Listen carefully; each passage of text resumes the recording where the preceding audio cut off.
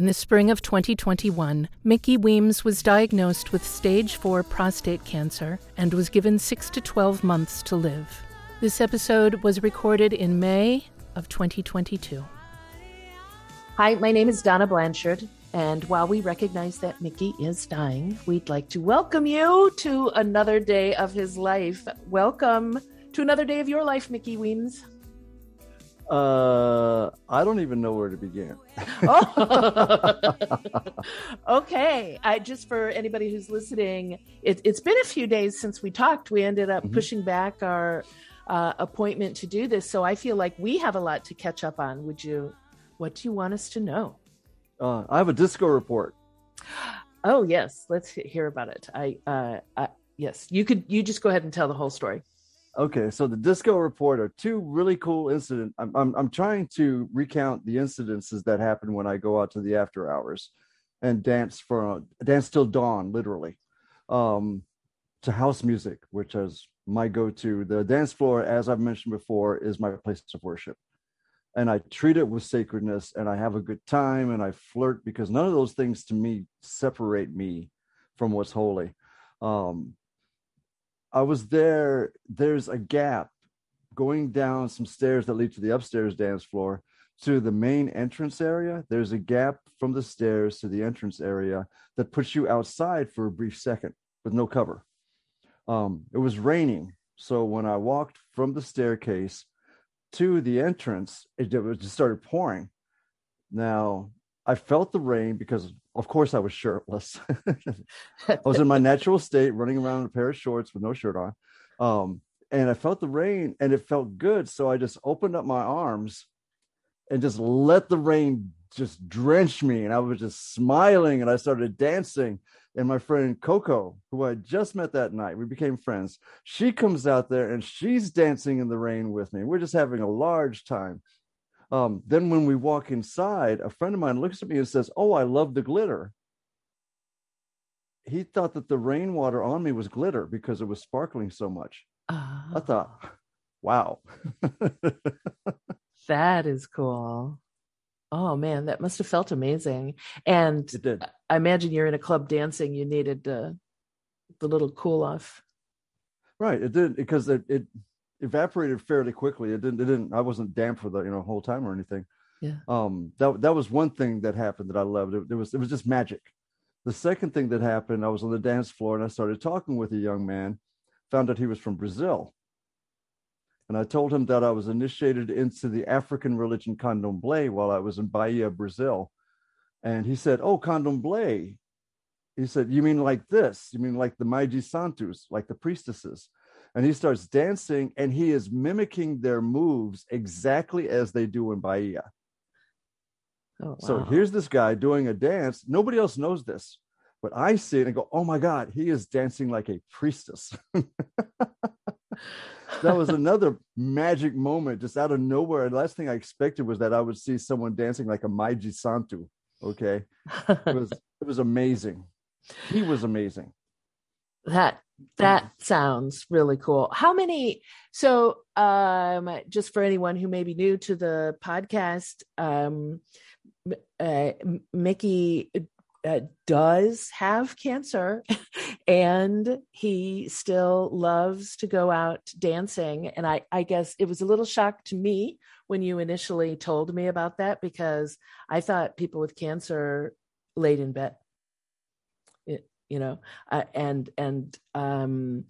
Had, from the moment they got a diagnosis, had a slow decline.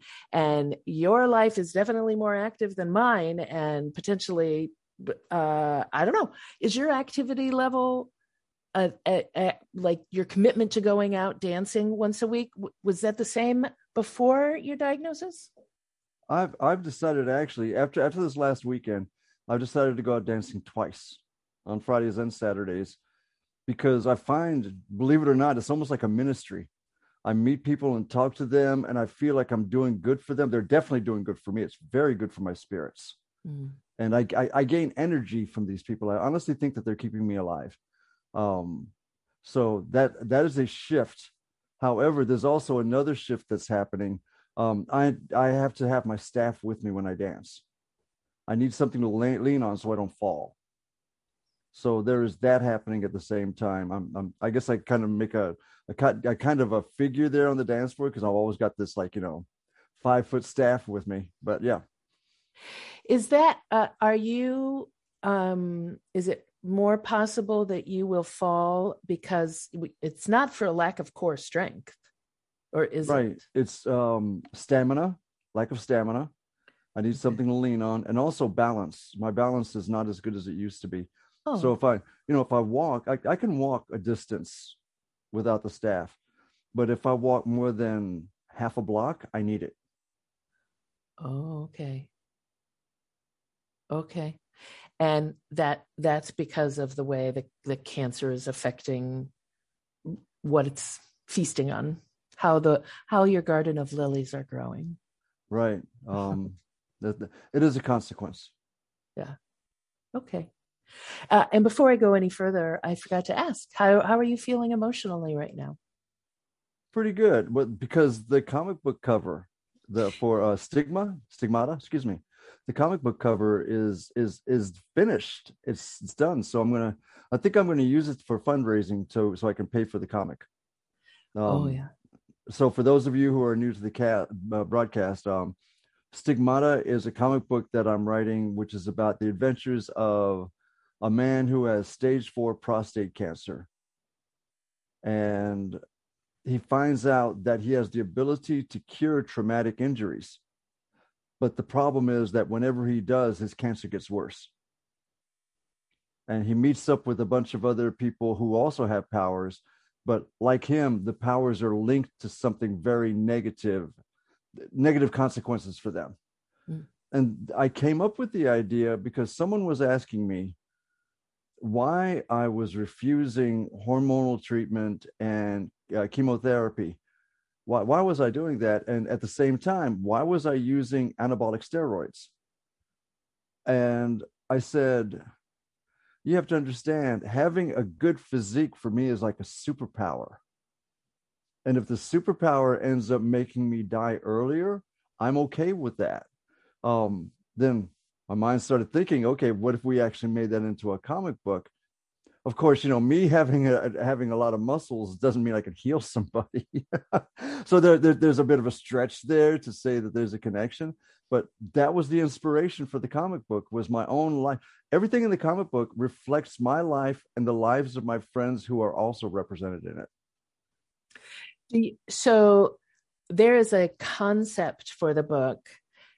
Is there have you written it already, or is that to come? Yes. Oh, you've written it. I've written just about the entire first copy of the book. Oh, okay. Which is basically an introduction to Stigma himself and to his crew of other superheroes, BC, Diamond, and Fade. And each of them has a superpower, but each of them has a superpower that comes with a price. Okay.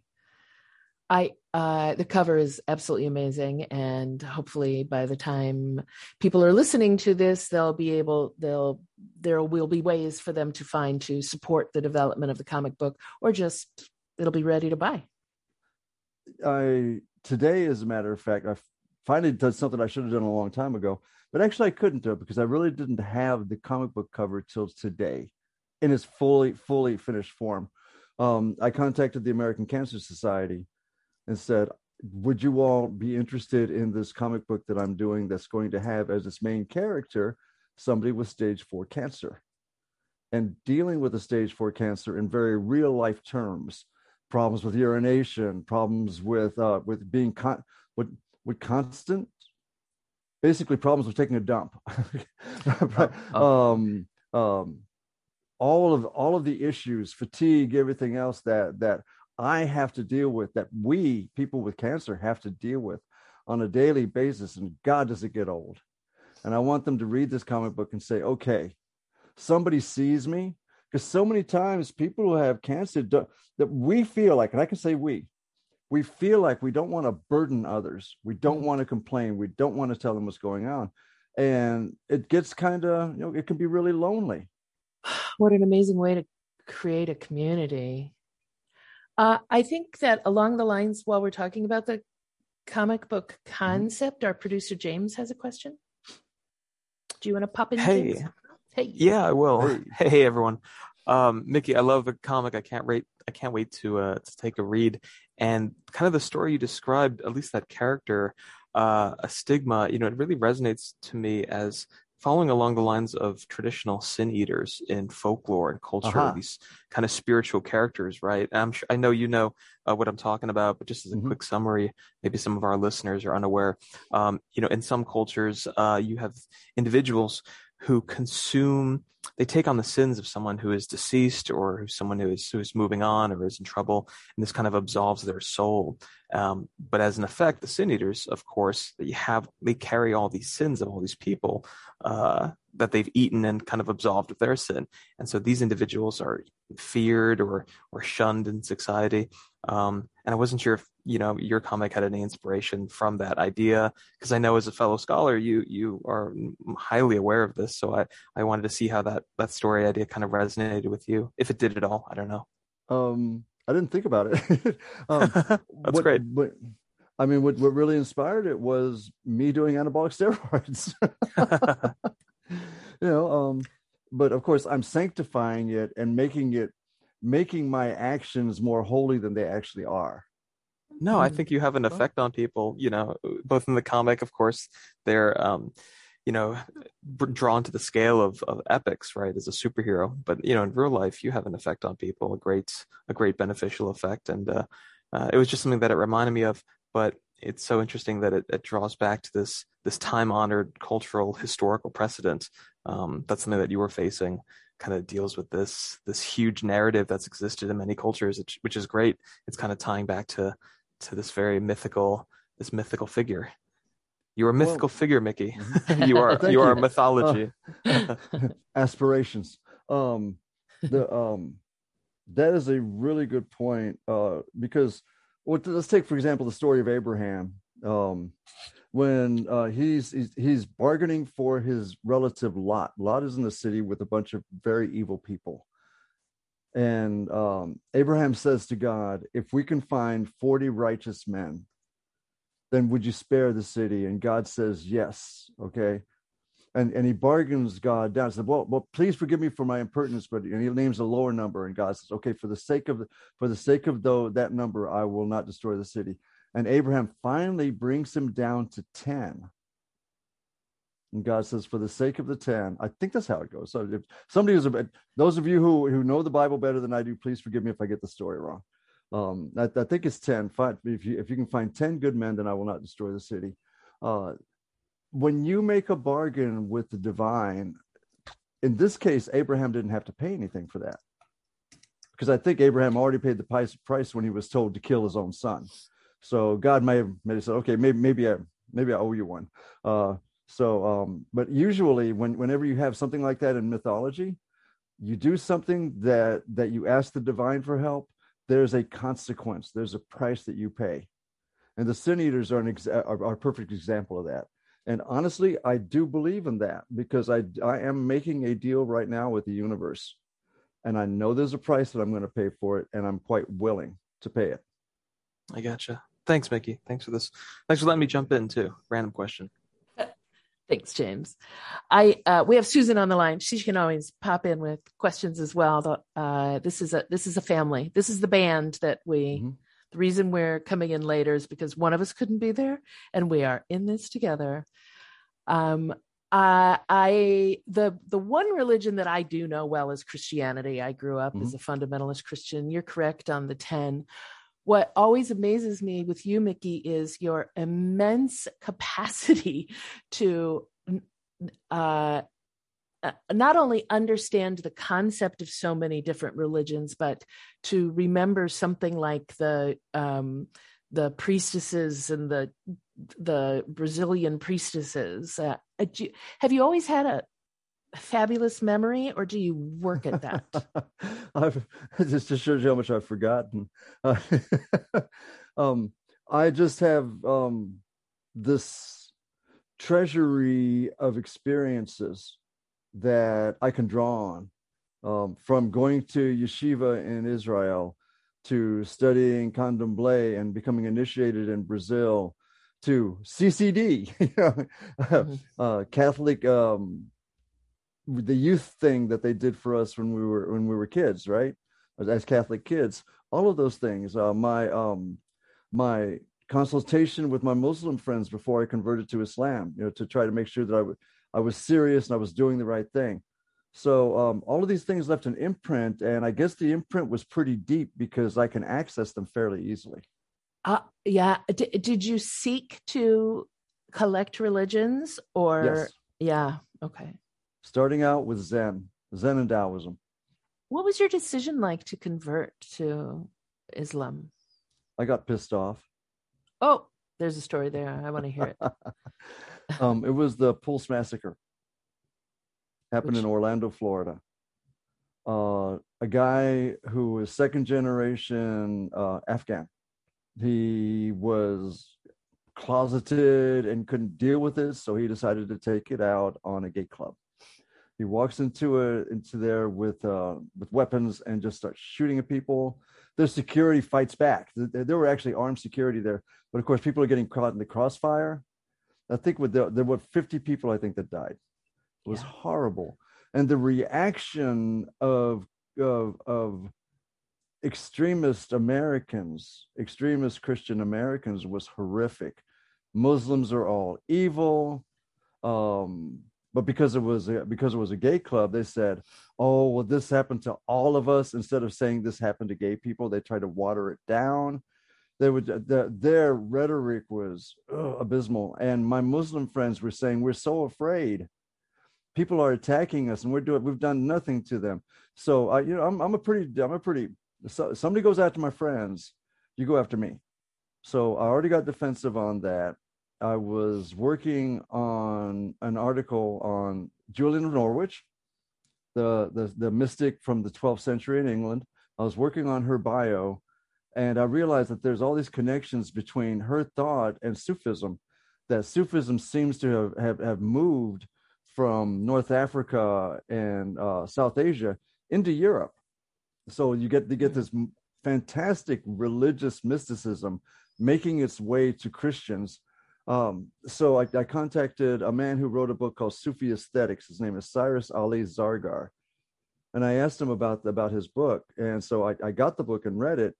And in it, he mentions that one of the main concepts for Sufism is that God is beautiful. I think I mentioned this before in a former podcast. The idea of a beautiful God, totally, it was a Satori moment, as the Zen people would say. It was an enlightenment moment, to where I thought, that's the God that I want. And I thought, okay, and Sufism comes out of Islam. So I thought, I'm going to follow the path of Islam so I can become a proper Sufi and experience this beautiful God for myself. That's what did it. So being pissed off and being attracted to a beautiful God. So. Yeah. Well, okay. Do you resent at all I don't know about your Catholic upbringing. My fundamentalist Christian upbringing in Lutheran Missouri Synod, which Martin Luther, taught us all about fire and brimstone and a God that killed a whole bunch of people, including tons of babies. Do you ever feel any resentment toward that depiction of God? Here, I think, is a difference based upon gender. I think that men don't have it as rough in Christianity, in most forms of Christianity, except maybe Episcopalian, which is so enlightened. Okay, that women, my sisters have told me this. Women are so discriminated against in the Roman Catholic Church, and I would guess that was an experience that you had with the fundamentalist church you were in. Women are handmaidens, whatever the hell that's supposed to mean. Yeah, we're support. We're there for support and nurturing. Especially after The Handmaid's Tale, Yeah, absolutely. And I mean, I have just moved to atheism straight up, and I don't look back with resentment, but I haven't found I haven't found the opposite of what I grew up with yet. I just curious about it because I know that you are attached to and you have good feelings about all of the religions that it sounds like you have good feelings about all of the religions that you talked about. I just wondered about including you. Roman Catholicism. I'm happy with my upbringing. I'm happy with being introduced to the saints, especially the Roman Catholic saints. By and large, most of them are just really, really cool. And I'm dedicated to them. I'm devoted to them. So especially Mother Mary, she's mom, she's good for me. Great song too. Okay, we were going to talk about radiation in this episode, but we no longer have time to do that. We're going to have to cover that in the next episode. We'll be back for that. But did you actually go dancing twice this weekend? I did. Was that so? You did that on Friday night and Saturday night. Yes. How was Sunday? I went lifting. Okay. Okay. All right. I came back. Honestly, I came back with this buzz I didn't know what to do with. So I said, let's go to the gym. Oh, same right from dancing because you danced. Actually, 3 hours. I had 3 hours rest. That's incredible. Mickey, we should all wish to have that much energy now in wherever we are in our lives. That's admirable. Anything that you want to make sure that we know from this episode? Okay, so me being able to go lift weights after dancing for 2 days in a row, I know that's going to be, it's not always going to be that way. And it hasn't always been that way. There's been times where I'm just like totally just bashed. Yeah. Without dancing, just from the treatments or just from the cancer itself. So I'm going to enjoy them as much as I can. I love that perspective. And I love how comfortable you are with you. And I feel like I never worry that you are going to push yourself too hard because I feel like you're also very in tune with what's going on inside you. And a lot of that comes from you being able to picture this cancer as the yellow lilies, not something that you despise living inside of you. I just think that must have a lot to do with it. And I feel differently personally since we have begun these discussions. And I hope we're doing the same for other people as well as we go along. So thank you so much for being you, for all of your honesty and being so candid with us. And we're going to wrap up and we'll talk to you again soon. Thank you, Mickey. Bye.